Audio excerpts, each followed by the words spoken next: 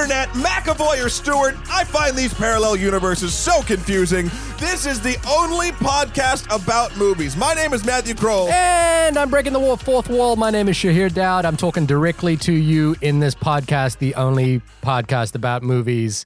About Deadpool. Oh, there you go. That's right. We're doing Deadpool. I'm not sure. That was like a third and a half wall you kind of did. 3x3, it was a 9 wall. Yeah, no, it's fine. Okay. Yes, Deadpool. The moment has come. First Marvel movie, I know it's Fox, of the year. And one of... Yeah. Ant-Man? No, yeah, it was 2016 now. Yeah, I guess Welcome to the future. It's now.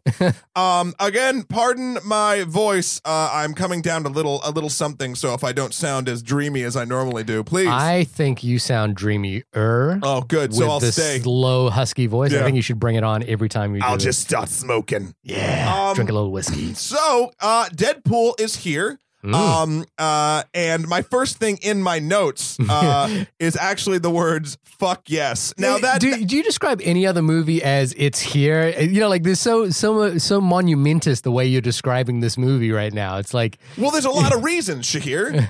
And actually, let's get into that first. So this movie, for those of you who do or do not know, is sort of, well, it's Ryan Reynolds' passion project, and he's been trying to make it happen for the better part of 10 years. Right. He obviously played Deadpool or Wade Wilson in X-Men Origins Wolverine. Sorry. And they completely butchered the character in there. The first scene of him when he's young and just Wade Wilson and a mercenary is actually quite good. But then obviously when he becomes the sewed mouth shut, katanas in his arms, do they explain that? Why they did that? Given that, like, as far as everything, now I'm not the biggest Deadpool. Sure. I don't know much about Deadpool, but like the thing about him is his sense of humor. Do they ever explain why they did that? They tried to. I think their excuse was that Wade Wilson, like, they were giving him. It was dumb on a million different levels because he had a pool of all the mutants' powers. Like he gave him Cyclops' eyes and Nightcrawler's teleport by the end of it in X-Men Origins Wolverine. Is that canonical? Is that no? Okay. And so he becomes a pool of all of these powers, and then he's a Deadpool. I don't fucking. So they just know. made it up. They made it up, and it's funny. You take the one enjoyable thing about a character being that he's mouthy, yeah, and you take that away, and you completely remove that. That seems baffling to me. That movie, I watched.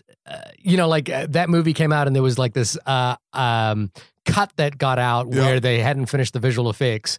And I somehow managed to watch that. I don't pirate movies, but somehow that ended up in my possession, so I watched it, and. You know, the visual effects weren't done and they looked terrible, obviously. Then I watched the real version and it looked almost worse. That final scene with Deadpool on top of the big missile silo. There was a nuclear stack. It looked horrible. It was like I think it's the worst visual effects in a modern film. Maybe. It looked like The Room bad. Yeah. So Ryan Reynolds obviously did not like the treatment of the character that he really, really likes. And to be honest, as far as would he? As far as a superhero, the role that he was born to play, obviously Green Lantern didn't hit. But again, I don't think he made a great Hal Jordan to begin with. I also don't think that movie was particularly good. No. But this is sort of so what happened, Shahir, and I don't know if you kind of know the story of it, was that they've been trying to make it, just not hitting. Everyone said no. Then they made I forget on whose dime, maybe even Fox commissioned it, but it was a CG sort of trailer where Ryan Reynolds did the voice and the mocap. It's basically the beginning scene from this movie when he's sitting on the railing and leaps into the cars and the whole highway sequence. Yeah. I actually saw that test reel when they released it because I didn't have like a vested interest in Deadpool. Right. And I watched that and I thought that was pretty cool. Pretty neat. Yeah. So they did that, and then I think Fox said no. And they said no one will ever do this. And then lo and behold, somehow it got leaked on the internet. Yeah. And everyone who loves this character collectively fucking lost their minds and basically petitioned, and then this movie got greenlit because of basically fans screaming that they wanted it. Which is always a really nice sort of story to hear, like when that actually happens.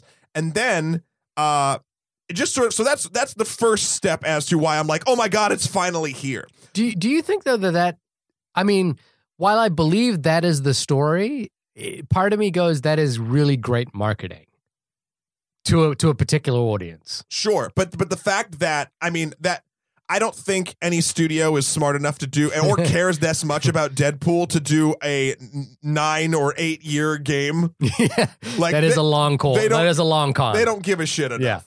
Yeah. They're too busy on other things. But then, well, speaking of the marketing, that's another reason why I'm like, oh my God, it's here. The marketing for this film has made it feel like an event. And one thing I will say about this movie, and I think it's obvious that I liked it, it's not as big of an event, the film itself, as everything leading up to it has sort of made it out to be. That's fine, but it's not. So, but the marketing to this movie is some of the best I've seen for any film in a long time. There was an interview with Ryan Reynolds who was talking about how he was very excited about it because when they start presenting it to marketing companies, normally some are like, I'll take this or maybe or whatever. Marketing companies just kept coming to them because the edict was, because it's Deadpool and he's sort of a human cartoon and he breaks the fourth wall, they could do anything. So they basically had their choice of people to advertise this thing. I mean, everything from all of the holiday themed stuff that Ryan Reynolds has done. He did a breast cancer awareness thing. He even did the Halloween thing with the kids. And he killed Mario Lopez. Yeah, he killed Slater because the whole PG-13 or R debate. Yeah. And then even the billboards, there's one that made it look like a romantic comedy. Yeah. Or just a romance movie. Yeah. With him and Monica Baccarina. Morena? Yeah. Morena Baccarina. I can never Morena Baccarina. Hey, Macarena. No, she's wonderful. And then they even had the billboard with the emojis that I thought was hilarious. Did you see that? I didn't see that. I tried to stay away from marketing. It was the skull. It was in LA, I think. It was the skull, a poo, and then L. So Deadpool. Yeah. And then after that, like 2 weeks later, another one down the highway, I guess, just said skull pool L. Because, they spelled out the emojis. They spelled it in letters. So just shit like that. And he's been everywhere. That's why I think it's an event. It's an event because the fan base made it one. Now, what we got, we're going to talk about right now. I feel like I've been rambling. Shakir, I'll read out the IMDb plot line just for anyone who wants to catch up on Deadpool. Again, I'm aware of Deadpool. And I think my only knowledge of him comes from a Marvel versus Capcom video game where he was kind of like the funny character who had a lot of quips, and he was weird because he had guns and katanas. Swords, and that's about as much as I know about him. A former special forces operative turned mercenary is subjected to a rogue experiment that leaves him with accelerated healing powers, adopting the alter ego Deadpool. That's fair. That's fair. It's more succinct than some of the IMDb synopses that we've come across. I went back and watched a lot of the marketing that was done after the film, and I agree. I think the marketing for this film is excellent. It's if you're going to get people to see a movie, that's how you do it. Yeah, and you make sure your main star loves it. Yeah, you make sure everyone seems invested in this film. What was a really strange thing for me because I found a lot of the jokes I could see why they were funny, but I didn't find myself laughing a hell of a lot. There was one or two lines that kind of landed for me, and I was like, ah, ha, ha. But on the whole, I kind of felt like, yes, this is funny, but I can also see the writing here. And here's the thing is I think this is a great character. I think Deadpool as a character is great, and I think Ryan Reynolds as Deadpool is great. And I think the way this movie tries to push the boundary as far as what you can and can't say in a superhero film is great. I just wish he was in a better film. I think it suffers, this fourth wall breaking that that Deadpool does in this film is obviously canonical to the character. It's part, and then that's my toilet paper word of the day today, by the way, canonical. Look at you. I know. I spend too much time in the toilet. But the that fourth wall breaking is great. It's really fun. It's interesting. It serves very little purpose in this movie, and the movie itself is pretty much what you expect from a Marvel superhero film. If this was any other character in a Marvel superhero film, this would be a C- movie. Sure. Yeah. No, 100%. And something that's interesting, sort of about, and I know you're not familiar with the sort of the origins of Deadpool, and I'm not crazily myself. I know the broad strokes. The character was created, and I forget the guy's actual name, but he was created in the 90s, but back when like they were this guy Rob and Liefeld, Fabian Nizia. It was drawing a ton of books, and he created some characters, and Deadpool was basically just a ninja who could heal like Wolverine and was a mercenary. He was the Punisher Wolverine, and actually a ripoff of Slade Wilson, who from the DC books, Deathstroke. Okay. So I can see that. It's Deathstroke with more humor. Right. Yeah. So it's kind of a direct, I believe, and I'm not quite sure about this, and I think people go back and forth. I think it was the creator's direct fuck you to DC for something. Right. So Slade Wilson versus Wade Wilson. Right. Okay. I can see that. I can see that. So there's a whole thing there. But again, 90s character, every trope you could think of. Mercs were cool, Punisher was cool, Ninja was cool, Spider-Man was cool, let's paint him red, like, like that sort of thing, whatever. Then Deadpool kind of went into obscurity because he's just another 90s mishmash character. But then they brought him back as this sort of human cartoon sort of thing where he knew he was in a comic book and it made him fun and whatever. And something that was interesting, I have never been a huge fan of the Deadpool books. Right. I think he, again, works as a great supporting character. You put him with other superheroes and other things, or like the big Marvel arcs. Like I remember during the Dark Avengers time, he gets assigned to go kill Norman Osborn, aka the Green Goblin, who takes control of basically S.H.I.E.L.D. He becomes the top cop of America. Yeah. And so someone hires Deadpool to go kill Norman Osborn. And that book, to me, because there's so many players, super fun. Okay. But I've never been one. And another thing, he didn't become, at least in my opinion, very popular until they paired him up with another X-Men, Cable. There was a series, Deadpool and Cable, which eventually they referenced.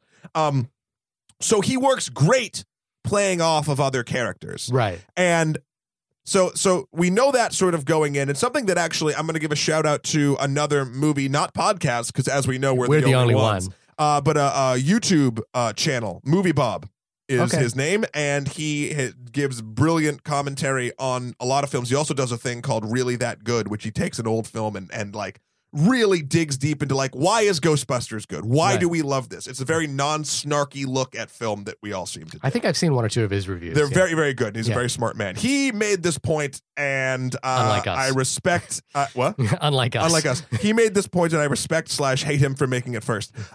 Basically, this is a movie that realizes that its main character will get old quick. Yeah, that's my concern when I watched the short teaser was like, is this cartoonish thing gonna sustain a 90-minute movie? So on the surface, I think Deadpool as a character would get old, even though Ryan Reynolds is brilliant in it. He kills it. But what they do is kind of clever, in my opinion, because you're right. It's they purposely make this sort of like cookie cutter superhero, like down to like there's a freeway fight and a basement fight and a junkyard fight. Like it's all these like cheap locations, and they never sort of strive for greatness, which would let you sort of live in this like, oh, it's okay that this is all hokey sort of space. Because the second you make it like real, like if you try to give this an Avengers polish and you throw Deadpool onto it, I think it would not work as well. So you have this super core, it's the core hero story, bland villain, rescue girl nonsense. Yeah. And Deadpool knows he's a part of it. And I think it works better that it is so baseline. Where I will sort of, and actually, so let's actually, before we continue on, and then you can make a point, but that's pretty much what we'd say before Spoiler Town. Yeah. Not that anything in this movie, there's nothing going to surprise you. You know what would be more spoilery is sort of the in-jokes and references that we will be referencing past this point. Like the plot is pretty cookie cutter. You'd be able to guess it. Yeah. There's probably only one major spoiler that comes in the after credit scene. Right. That's the only major spoiler, and we'll give that away in the spoilers if it even matters. Which is now happening now. So Shahir, continue your thought. You actually made the same point about Star Wars: The Force Awakens, that a film, like you felt it was, and correct me if I'm paraphrasing. If I wouldn't remember. Incorrectly I was so drunk during that podcast. Oh God. That it was smart of J.J. Abrams to make a version of The Force Awakens that was so similar to A New Hope. Smart in its safety, yes. Smart in its safety.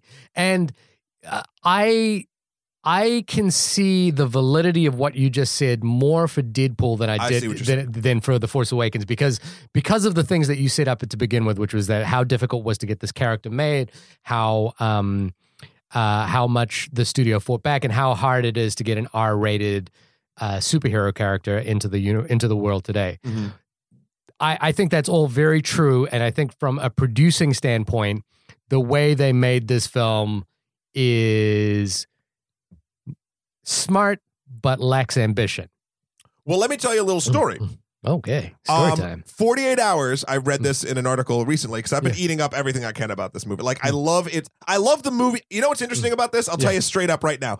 I love the story of this movie getting made more than I love this movie's story. Sure. 48 hours or something along the lines, the producers and Ryan Reynolds, before the 48 hours before they had the paperwork and they had to sign it and say, like, we're making this movie. Right. The studio came to them and said, oh, by the way, cut $7 million out of your budget. Sure. Yeah. And I can, like from what you're saying, I can certainly see the budgetary restrictions that would corner you into making a movie this way. Right. So they had 48 hours to figure out how they were going to take this story and make it and still make it viable, which I think is a lot of reasons why the origin story is told the way it is. Sort of, it's basically two huge action scenes with a tiny one in the middle that you keep flashing forward and back sort of to until the third act, which plays out in chronological time. Right. And again, that works, I think, in Wade Wilson's sort of fourth wall breaking. It sort of works that he's narrating while speaking to you. But regardless. So, like, one of the big things, for instance, that they referenced were like the whole like him near the end when he's going to finally rescue his girlfriend at the junkyard or whatever, and he gets all of the guns out of his apartment and then he forgets the bag of guns in the cab. In the cab, yeah. That I think was one of those like budgetary constrictions, right? Like, yeah, because you don't have enough money to do a big gun shootout. Yeah, yeah. So I think in the end, if their baseline was to make this sort of like knowingly craft this as a average sort of story. Yeah. And they even said it too in the article, and I kind of agree. Like, cutting $7 million out probably helped them. Sure. In a weird way. And, like everything you're saying, again, I can kind of agree with, and I can see the decisions that were made to get this film to screen. And if you're believing any of the marketing and the story behind it, which, again, I have no reason not to, it certainly all makes sense. Like these are the kinds of decisions you have to make. It's a miracle that the film made it to screen. Yeah. In the first place. That said, it's not a particularly interesting movie. He's an interesting character, and I think here's the thing that got me excited. There's one moment in that little pitch reel that they did that got me really excited for this movie. And that was when Deadpool was sitting on top of the freeway and he's listening to, I think it was Hollaback by Bananas. Banana. Yes. And he's drawing a picture of like this little crayon drawing. And then what happens, and this doesn't happen in the movie, but this happens in the little pitch reel, is that he goes through the fight sequence and then the SUV that he's in flips over and then he pops his head out the window holding the drawing that he drew 5 minutes earlier. And it's of him cutting the head off the person they're flying over. So and what I was excited about was that is breaking the fourth wall in a really interesting way. It's as though Deadpool is not only breaking the fourth wall directly to us, he's controlling the narrative in an interesting and compelling. Oh, you're treating him like a god character in that sort of sense. I'm saying that he has the capacity to break the fourth wall in interesting ways. Right. What happens in this film is he just breaks the fourth wall by talking to the audience and talking about how silly some of the things are that are happening.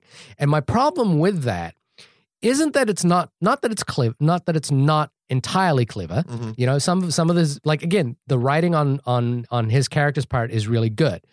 It's that I don't see what the purpose of it is, and I don't think it does anything interesting. And then the other side of it is that if this movie is trying to be subversive, which I think, Deadpool as a character is a subversive character. Sure. he's inverting an established order. The established order that they're trying to subvert here is the Marvel superhero film that this movie is clearly a part of and is setting him up to become a part of. And so it becomes a very inside joke kind of thing where they're basically like, they're not subverting narrative, they're not subverting character expectations, they're just subverting the genre that they're actually in and want to be a part of. Like, it's not like Watchmen, for example, which as a film, I don't think is a great film, but it's a great work of art as a book, which is... I think it's a pretty great film. Not gonna lie. Yeah, we can talk. I mean, it's a side note on Watchmen. It's a very accurate representation of that book, but I don't think that book translates very well to film. But agree to disagree. Yeah. Watchmen tries to entirely subvert the superhero form and what superheroism is about. Deadpool, what is it trying to subvert? Deadpool's not trying to subvert anything. I think that's the problem that you're having with it. Deadpool's not trying to subvert anything. Deadpool is making fun of a thing. That's not subversion. That's poking fun. Like Watchmen is totally supposed to be like, make you think about why these stories are so stupid and this whole thing. Yeah. This is just like, ha ha ha, look at the dumbness. Like there is a difference. Yeah.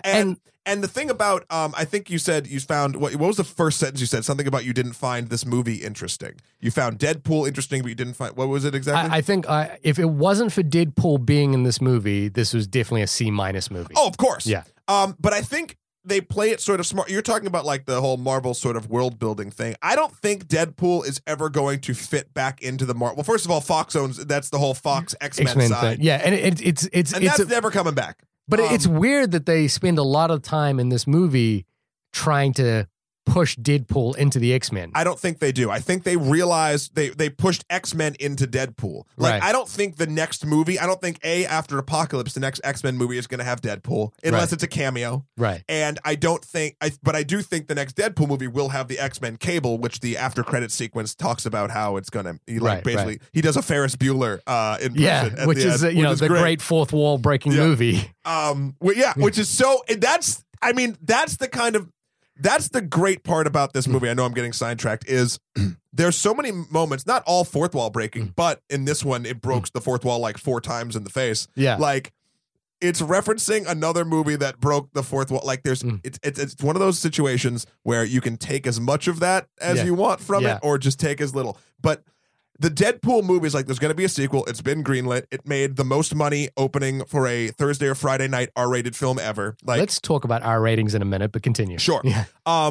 They're going to put more side X-Men characters in Deadpool movies, but I don't think they're ever going to put Deadpool too much in X-Men because Deadpool, in order to work, again, needs Colossus. He needs Negasonic Warhead, Teenage Warhead or whatever. Are those characters in the X-Men Apocalypse movie coming out? Colossus might be. Yeah. But I don't know. Negasonic Teenage Warhead is not because she's like a C-list trainee character and I'm not super familiar with her. Right. But you need these characters to play off of Deadpool. Otherwise, it's going to get old quick. You need, and Colossus is there to sort of be like, this is how superheroes are supposed to be, Deadpool, and then you have eat a dick, Colossus. Like that's the playoff. Otherwise, he's telling everyone to eat a dick, and you don't give a shit. Yeah, like he's a character that gets old very quickly. And again, I hate that I'm paraphrasing Movie Bob again because he made all these fucking points that I wanted to make. But he's like Negasonic Teenage Warhead is the quintessential character that's already sick of Deadpool's shit. Right. Like she's tweeting, she doesn't give a fuck about what he's doing, doesn't give a crap about his like late 90s bullshit. Yeah.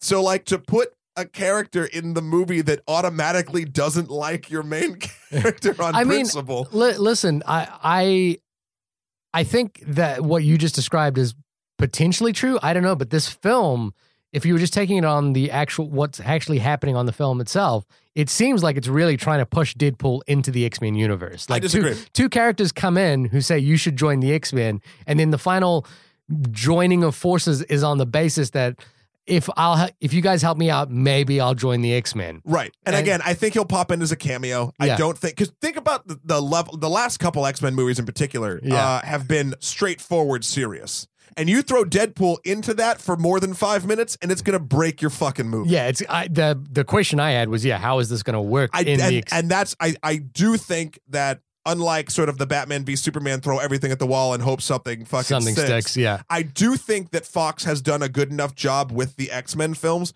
to know better. Yeah.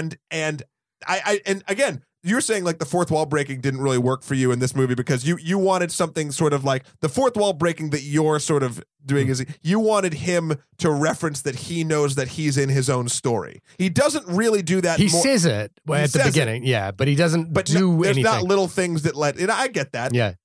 But like things that I loved were fourth wall breaking that had nothing to do with so much story, but as referencing things in real life. Like when he goes to the X-Men mansion for that time, he's like, wow, this is such a big mansion, but there's only 2 of you. It's almost as if the movie didn't have enough money to greenlight more characters. And again, that's what I mean by like the subversion that the fourth wall breaking does is kind of a very inside so that brings up, it's all inside baseball. Yeah.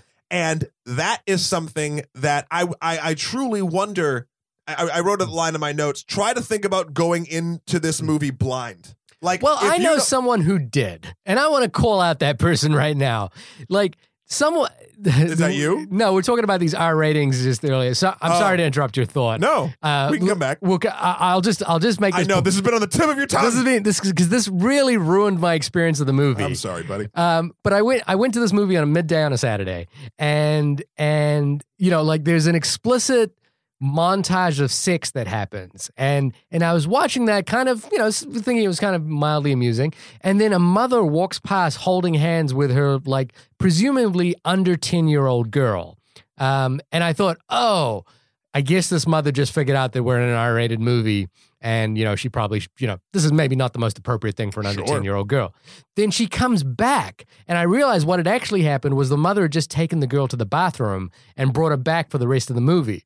And all I could think about for the rest of the movie while watching decapitations, blood splattering, dick jokes, sex scenes, everything being thrown at the wall in a sort of gleeful 12-year-old way was that there's a 10-year-old, I think under 10-year-old girl sitting somewhere behind me watching this. And I just, if you're a parent and you take your kid to see this movie, you are a terrible parent. Yeah. No, I can't argue with you with that. But something that first and foremost, I 100% agree. Yeah. No questions asked. This is not a movie for kids. If your kid is potentially someone who could watch, you think is mature enough to watch something like this and understand meta-narrative, that's fine. Do it at home. Right. Here's the thing that this is my only counterpoint. It's not even a counterpoint. That mother is a bad parent in my opinion and whatever. Like this is going to be the difference. Are you ready? If you bring your under 10-year-old kid to go see Deadpool, you're a fucking piece of shit. I don't care if you couldn't get a sitter. I don't care if whatever. But there's this magical age of like 14 or 15, right? Where you sneak in to go see a movie like this unbeknownst to your parents. Yeah, and I think I certainly did that. And this movie's made for that. Like this movie, no matter what the rating is made. It's an R. This is a movie made for 12 to 14-year-old boys trying to rebel against the system. And God bless it, because I know there's 2 sides to it. One might be like, oh well, I don't think this woman did this, but maybe the woman talked to her kid about what Deadpool was. Like maybe I'm just a judgmental prick. Probably not. So, but like, it's this. I don't know. Like, I have this talk with my friends a lot about like, remember back in the day when you were young and like you were kind of in trouble. Like, again, I didn't drink till I was 22 or do anything like that, but a lot of my friends did. So I was still in the action of like, oh fuck, what if we get caught? Yeah. Drinking in the woods, dodging the cops, or like they're smoking fucking whatever and like doing this stuff, like all these little infractions that now are in your late 20s. I think you were going to go real dark on that. Like that time we murdered a hobo. And it was black tar heroin all up in our eyeballs. No, but like there's something about like that whole like getting caught by your parents or by the law for like tiny infractions that is part, in my opinion, of growing up. Yes, certainly. And I'm like, for me, it was like sneaking in to see Pulp Fiction. Right. When I was too young. This is the same thing. Yeah. Now, granted, Pulp Fiction is a much more brilliant film than Deadpool. Yeah. But it's the same feeling. It's the same feeling a kid's going to get by getting into this movie and thinking that they've subverted the system. Yeah, I think that's certainly true. I think you can see the appeal that this film will have for 12 to 16-year-old boys. Yeah. And the 12 to 16-year-old boy minds that still exist in a ton of adults. Yeah, certainly. Like, again, I don't want, I want to make this very clear. I don't want Deadpool type things all the fucking time. Yeah. But if I go and watch like a bunch of serious movies and even the more mainstream Marvel, their own studio action movies and like, and then like even go back to like, you know, Oscar noms and all that shit. Like, yeah, like I go back to my sort of thing. I want the whole color palette of film, and I'm glad that this exists in its sort of state. But it's not a good movie. I think it is a good movie. Right. Because I enjoyed the fuck out of it. Right. But like, again, it's one of those things where if you tear it apart, if you go beyond, yes, I can 100% right now, I could prove to you definitively that it's a bad movie. Yeah. Except for my visceral emotional response to it, that I loved it. Yeah. So is it then like on a but even like let's break it down this way because this is interesting. On a technical, let's not talk storytelling. We'll get to that. Yeah. On a technical level, is it a bad movie? Now, I'm not saying it did anything to break. It didn't like make any visual leaps or audible things, but like special effects were tight. All the shots were composed very well. The color palette was nice. I liked the sets. Like, I liked the bar. The only fault I would say on a technical level, and it's a minor, is I felt occasionally it suffered from the fight sequence being indecipherable syndrome, which, you know, like there was a couple of moments where I was like in the junkyard. Yeah, where it's like, oh, I wish this was choreographed and photographed in a way where I could really enjoy the impact of what was happening. It's funny because that scene, and again, you can see where the money is on the screen. Yeah, exactly. The first scene on the highway is so beautiful. Yeah. And that last scene is just like action sequence. Yeah, exactly. Also, but that's a minor, you know, like. And I didn't know. It's not terrible. No, and I still don't know.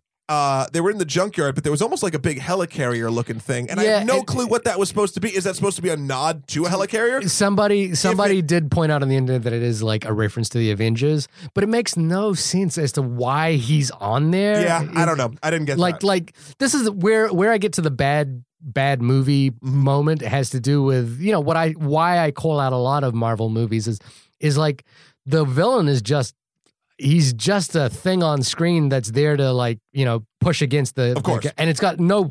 But here's I'm going to go back to sort of why I think this is still a good movie. Yeah. If a movie lives and dies sort of. So technically it's still a good movie. Not a great movie, but a good movie. I can't fault it. Okay. Yeah. So now let's go from a storytelling perspective, which on the surface, if we describe what we've just done and we say that it's sort of very cookie cutter and blah, blah, blah, like, yeah, you know what? It's just like, meh, who gives a fuck? Yeah. But it does something in the opening credits that I find, again, I'm so big on movies following their own rules. Right. Yeah. It sets up in the opening credits, not giving anyone's names, but calling them like starring the most handsome man alive. Yeah. Directed by some asshat. Yeah. Starring generic British villain. Like written by the real heroes here. Yeah. Yeah. Like, so things like that set up to me exactly what to expect. I didn't know anything about the villain going into Deadpool, but I knew it would be generic and just a reason for Deadpool to do stuff. Yeah. And the movie itself tells you that in the first 2 minutes, so I can't fault it on the story content. But we'll get to structure. Yeah. Because I think that's important. That's a difference. Story content, yes, it's generic, but it told me it's going to be generic and it's going to poke fun at its genericness, and I'm going to have a good time with it. I think that's a really good point, and I think that the setup that it does is a smart way of handling. It's crucial. It's crucial to, like, but it's kind of like pointing out. It's kind of. I completely agree with what you're saying, but it is kind of like saying, we made this thing. It's kind of shitty. Ha ha. But that sequence in the beginning was not an apology. That was a setup for it. They knew that going in. I guarantee you, in the script, it says that. Right. Like, that to me didn't feel like oh fuck, we made an hour and a half of garbage. Better make it silly. I think that works. But that opening is so tied into what the character is. So I think it works for. I do agree. I think it's a great opening sequence, and it works. Yes, and it primes. But I don't think it necessarily negates how average the rest of the film is. I think it does. Really? I really do. I think it just sets my expectations to the perfect level. Right. Okay. I can totally see that. It's like a reset. It's like you're power cycling something and you're back to zero. Like, because you go in, because I went in like, I'm gonna love the fuck out of this. Yeah. And then, but like that's my little kid brain, and my adult brain's like thinking, I can't stand Deadpool for a fucking hour and a half. Yeah. And then that barometer, it like set it back, and they're like, it just sort of was like, just sit back and try to enjoy this. This is what you're about to watch. Yeah. Now, story structure. It does a interesting, I mean, and again, like seeing the, it's that thing about seeing the writing, on the screen, and you can see why they set up the structure that way, which is that if they didn't, you wouldn't see Deadpool for about 30 minutes into the film. Right. So doing it, they have this sort of flashback structure that opens, that runs for about 40 minutes into the film, but what it does offer you the opportunity is to see Deadpool in the first few frames and to have a scene with Deadpool in the first few frames. And you get endeared. I'm trying to look at this from a person that knows nothing at all. Like literally, let's take like, for instance, a guy who brings his date to Deadpool. Yeah. And they even referenced that at one point in the character. You thought this was going to be a... Wait, my boyfriend said this was a superhero movie, but that guy turned that other guy into a fucking kebab. Yeah. You have Deadpool in the cab. Sorry, just that line there is an example of a line. Did that make you laugh? No, but only because I'd seen it in the trailers 5 times. Okay. Again, I don't. It's weird to me because that's a good line. Sure. And comedy. Having worked in a lot of comedy on television, I can call myself a comedian. Not a comedian, but I kind of know. There's differences to jokes when you put them on a screen in a story or in any sort of thing that someone else is going to be watching on a movie or television sort of style. Yeah. There's obviously the jokes that'll gut bust you, make you laugh out loud. And that's what the things that people consider jokes. Yeah. And I don't know that there's probably a comedy term for this, but like there's the lines that you even said, like, that's funny. Yeah. But it's not going to be a ha ha ha line. So I call those sort of like the through lines of comedy or the undercurrent of a comedy. Whereas you need enough of them to build up to let you hit the fucking big high notes and keep you from going down to Serious Town. Yeah. No one wants to go down to Serious Town in Deadpool. Yeah. So that line did not make me laugh. Yeah. But I'm trying to think of like another one of those versions that sort of did. I keep thinking of ones that didn't. For instance, like if you guys haven't seen 127 Hours, this is going to be a spoiler when he has to cut off his own hand to do that. He says that. That's not me warning you about a spoiler. Deadpool tells the audience that. A lot of the jokes, what was actually very funny? I got to remember the guy's name, Silicon Valley guy, TJ Miller. Yeah. His best friend, I think his name's Weasel or something like that. It's weird because again, it was that thing where like on paper, that joke is funny and it kind of like, it works when you watch that joke. Which joke? Your face looks like an avocado had sex with an older, uglier avocado, or you look like Freddy Krueger. That's a funny joke when you watch it out of context. But in context, it kind of doesn't land. I liked him. Like basically, he's good in the film. I think a lot of the Deadpool jokes that worked best for me was when he was interacting with other characters and they had banter. Those is when I really laughed. Or if there was a niche piece of nerd sort of culture that happened that I really enjoyed and laughed at. Yeah.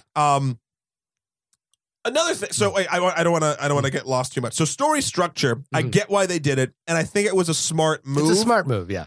So I think that works too. Yeah. Acting, I think across the board, everyone hit their marks. Ryan Reynolds obviously steals the show, but I can never pronounce her name, and she's lovely. Yeah. Morena Baccarin. You will know her from Homeland if you watch Homeland, and you'll know her from fucking Firefly. Yeah. She's wonderful, and I don't know. She's obviously beautiful, but she is so well cast against Reynolds in this. Like, I've never seen her have what seems like so much fun. She's age appropriate for Reynolds as well, right? Yeah, she's like actually around the age. So it's like, it kind of like, I actually really appreciated and enjoyed that. And this is something that I found so interesting because I did not expect this. They made jokes about it being like a love story.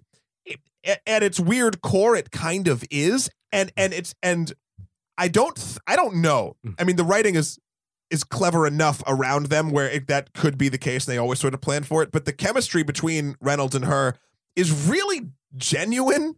And like, I would say they perform well. That felt to me way more real than I was expecting. It didn't land. Well, here's the thing.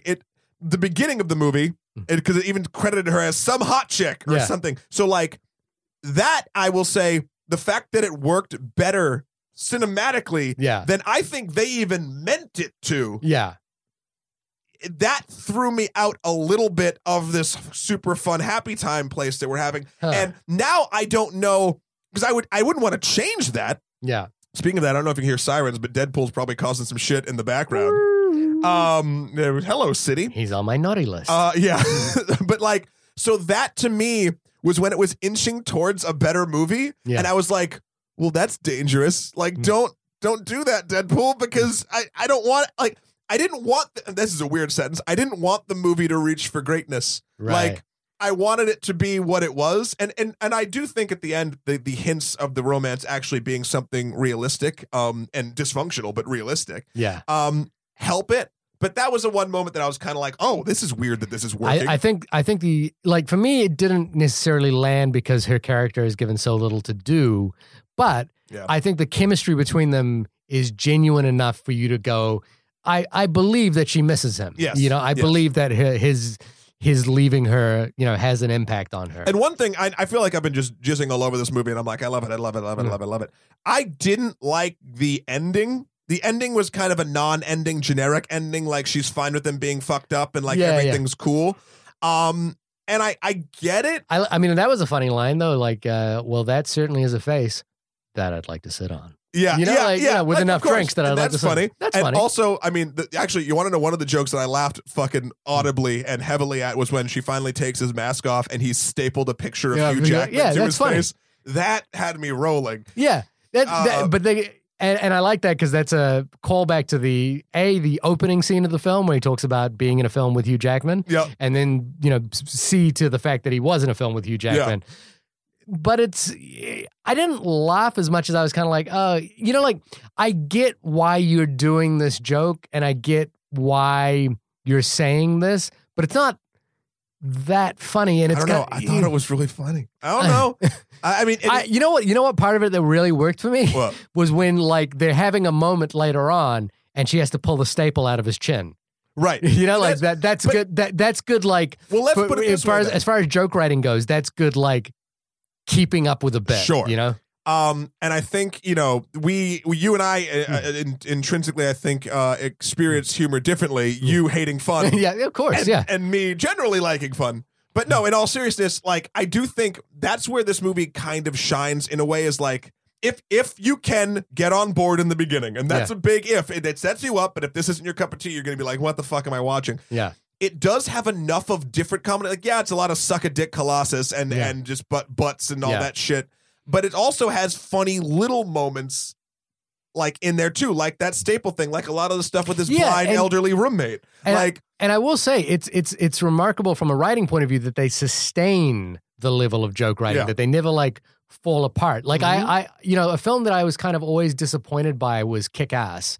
Yeah. Because I feel like Kick-Ass was kind of like, hey, this is what a real superhero is like. And then by the end of the film, they were like back into like crazy superhero territory. And it didn't quite. They had a jetpack. Yeah, it didn't quite sustain itself. Yeah. Whereas this film, as much as I think that it is cookie cutter and generic, it does sustain a level of humor. It doesn't like fall apart. Like it actually, like you say, it sets up where it's going to go and it goes there. Yeah. I guess it never lies to you. It never lies to you. And like we've had this discussion a couple of times before where you've talked about where you get frustrated when a film is so potentially good that when it kind of misses the mark, it pisses you off more than when a film, isn't as good, And to me, the thing is that Deadpool is so good and Ryan Reynolds is so good that I got annoyed by the potential of this film to like really break beyond the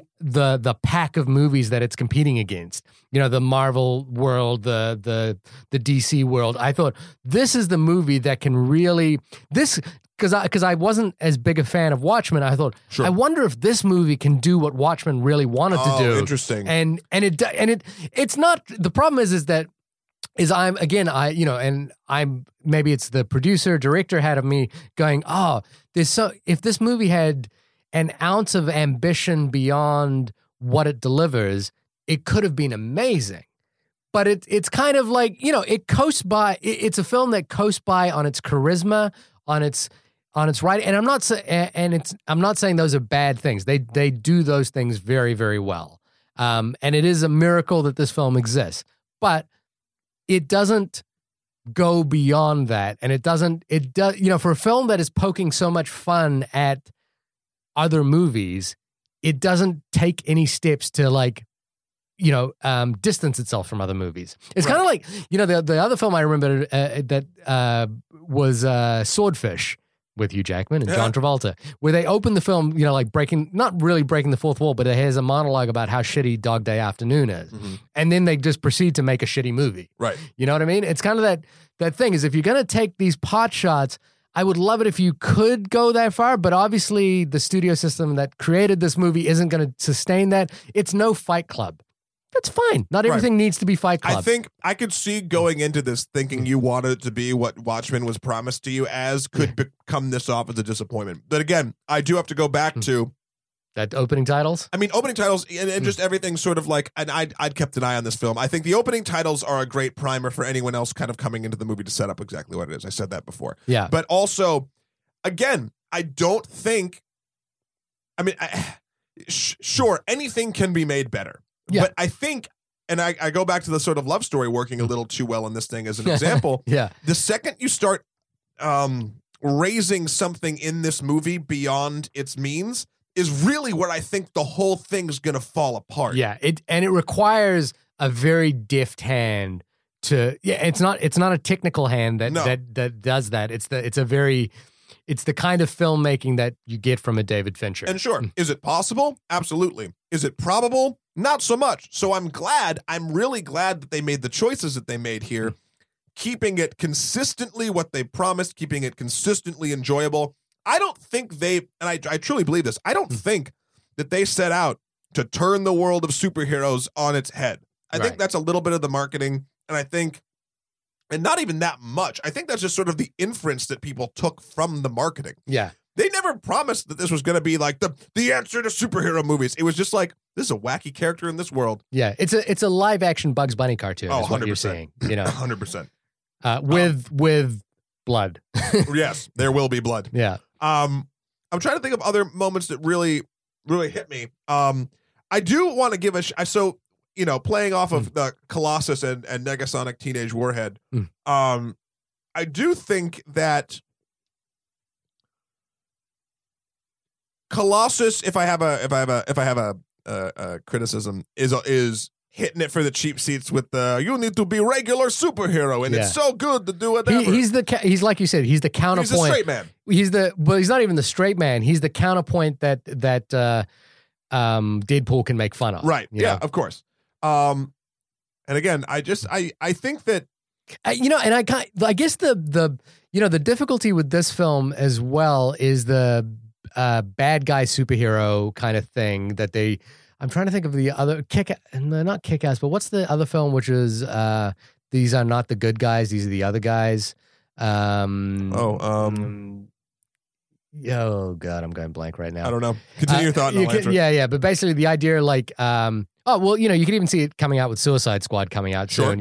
It's this attempt to make sure that to balance the heroic with the with the evilness. And the thing is I didn't really see the bad guy side of Deadpool ever through this film, except in one scene, which I thought it wasn't like showing that he was a bad guy, but it was a really fun scene. The cab? In the cab, when they realize that there's a guy that's being kidnapped in the back seat of the cab. Yeah, so the cabbie that drives him to the first scene of the movie is the one that Colossus and Negasonic Teenage Warhead and him take to the end fight of the movie, and Deadpool gave him some advice about dealing with his brother who stole his girlfriend. Yeah. And it turns out that the cabbie now has that brother in the trunk of the cab. And he goes, "Oh, I'm so disappointed. You shouldn't have done this. I'm so proud of you."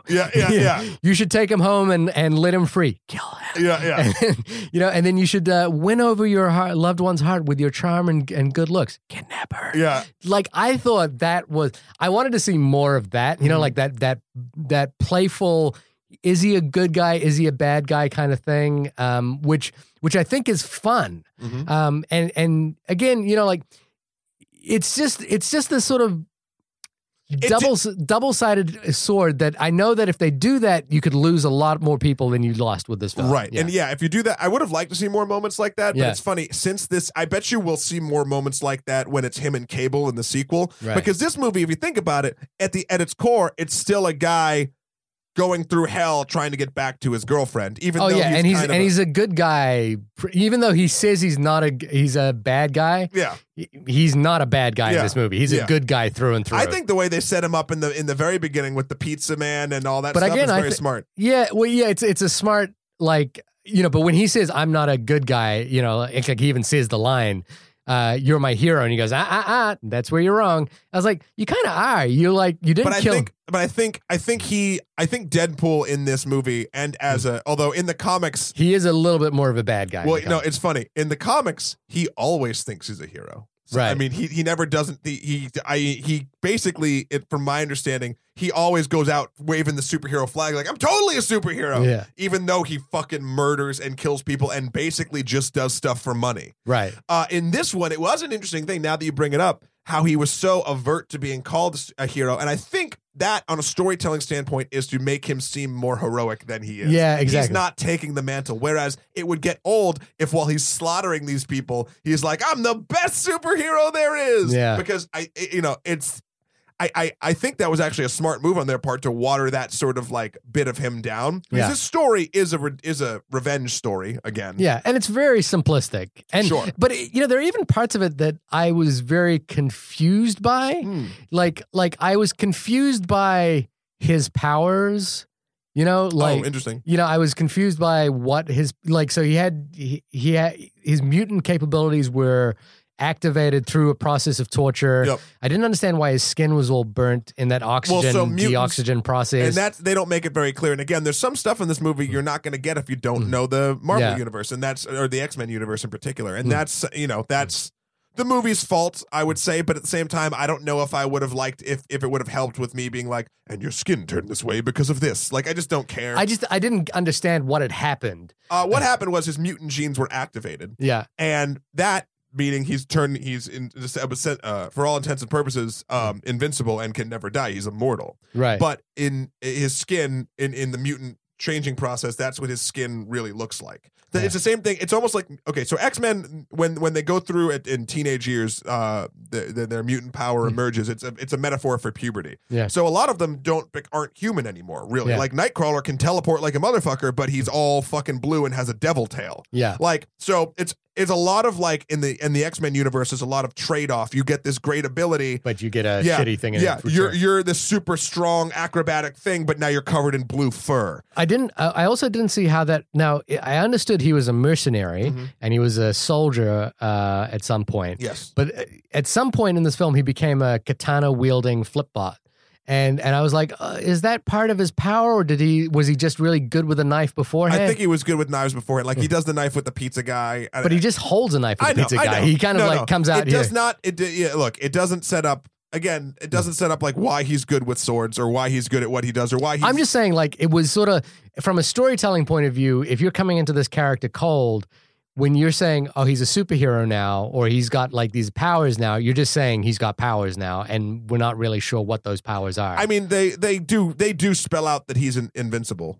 They do actually. I mean, I see him with a bullet, going with a bullet, and he cuts off his own hand. When he when he gets when he's like, not only did I become immune to L cancer, I became immune to L everything. Right. And they bring up a little bit how he can never die a couple times, and that's fine. Yeah. As far as his skill level, I'm just taking it as he's a badass mercenary. He's proven he's a badass mercenary in a couple scenes. I'll take it that he's a badass mercenary. Yeah, but he's also like superhuman badass. Like now he's like jumping into cars and only ninja level though. He's not like super strength or like any of that shit. Well, he's got those as well, right? Like he might be a little stronger. I don't know, but he doesn't like ever like punch someone across a room. He doesn't ever do any of that shit. I think also with invulnerability comes something very interesting where like he jumps down into that car. Yeah. And I'm sure he broke a bunch of bones doing that, but they're already healing. Like that's the sort of like I thought the scene where he like punches Colossus and he breaks one hand, punches him where he breaks the other hand. Yeah.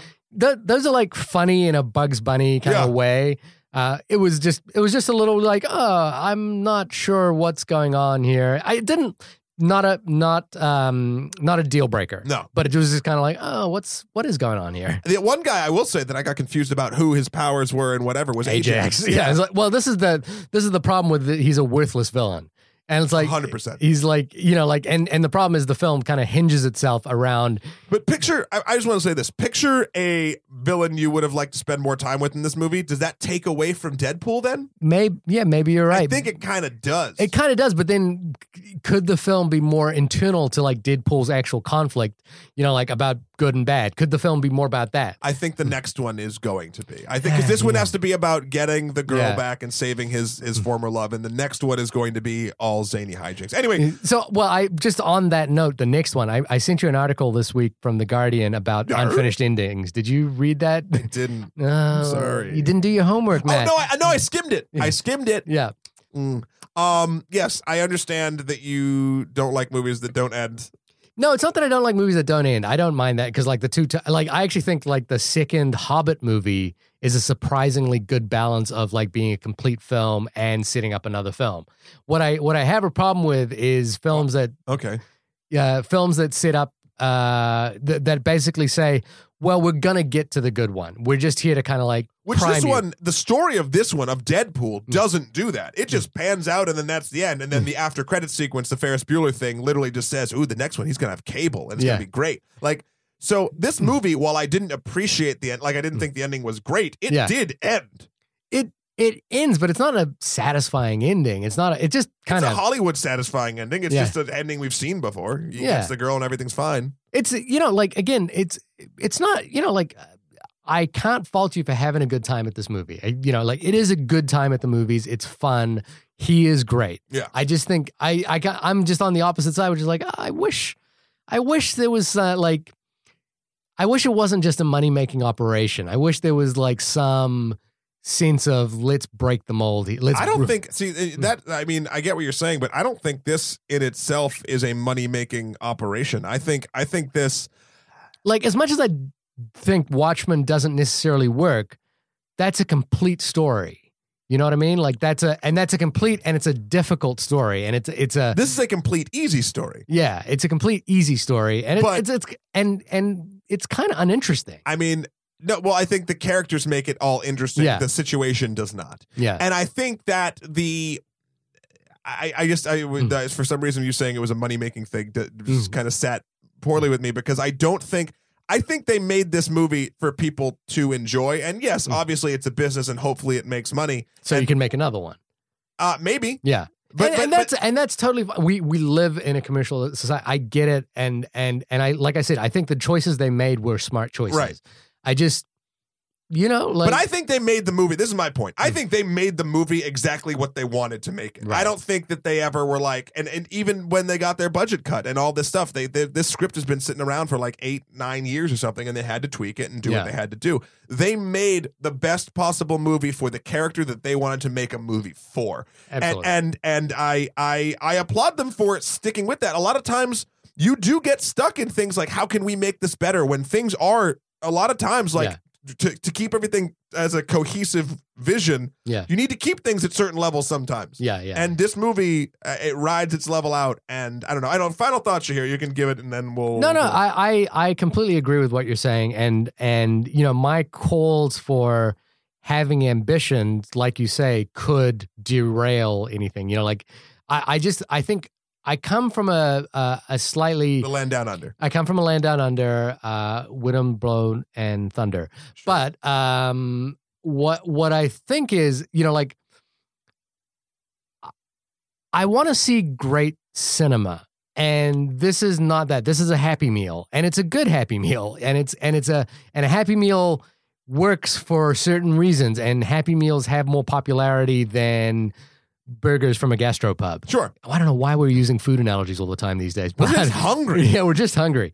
But so on the one hand, my calls for having ambition are, in a genre that I think lacks it sometimes, like in this particular genre of superhero films, I think lacks greater scope and ambition. And it would be nice to like see a film that isn't just going for a franchise. Like they even high five in this movie, that's a franchise, and it's a great intro. It works. I get it. Totally fine. Not a deal breaker. You will enjoy this movie, but it's a movie for the frontal lobe of your brain, not necessarily the spinal cord of your brain or the rear parts of your brain. That's not necessarily a bad thing. It is what it is. I hope. Will I go see the second one? I think. I'll make you. You'll make me go see the second one, sure. But like, if they do this again, I'm out. Right. I don't think that's the they thing. will. Yeah. I think they'll do something a little bit different. 2 points just at the end. Just first of all, I think if you haven't gotten at this point, of course you should fucking see this. This is an amazing sort of fun time at the movies. I think Shahir is correct in the sense that it is a frontal lobe sort of movie, but also if you do pay attention to it and you're in this sort of comic book world, if you breathe this stuff, there's a lot more than frontal lobe for you. Right. But if you don't, there's not. Yeah. So just know that going in. Also, I will agree, going back to the food Happy Meal analogy, yes, this is 100% a Happy Meal. But I want you to hearken back, dear listener, to your childhood. And, McDonald's was always sort of special when I was growing up, like, because I didn't get it all that often and whatever, and you get the Happy Meal. But the Happy Meal, like, for instance, even back then, I think that was the first time I realized that even though a fast food chain or something that you get consistently, it's supposed to be the same tasting every time, depending on where you went or what time of day or what you ordered. You either got lucky or unlucky based on like what you sort of got. Like it would always be sort of the same, but every once in a while, you got that magical fucking Happy Meal that not only came with the exact toy 1 out of 12 that you really wanted, but also it just was like everything was fresh. The fries were directly out of the fucking fryer. The burger just tasted like extra good for some reason. Maybe they fucked up on the sauce ratio. I don't know. Yeah. And like you hadn't had a soda in like a month. Yeah. So like that to me is this Happy Meal. Yeah. It's this Happy Meal is, I'm sure Deadpool would love hearing me say this, filling a hole in your dead heart, in my heart. And I think that I'm glad it exists. I'm glad there's a place for it. And is it a beacon of pure cinematic gold? No, but it's a beacon of having a fucking grand old time, and especially like something to talk about and sort of have fun with your friends with. Yeah. So that's Deadpool, and this was the only podcast about it. Yeah. Nobody's talking about No one's talking about this movie. Shahir, where can people find you?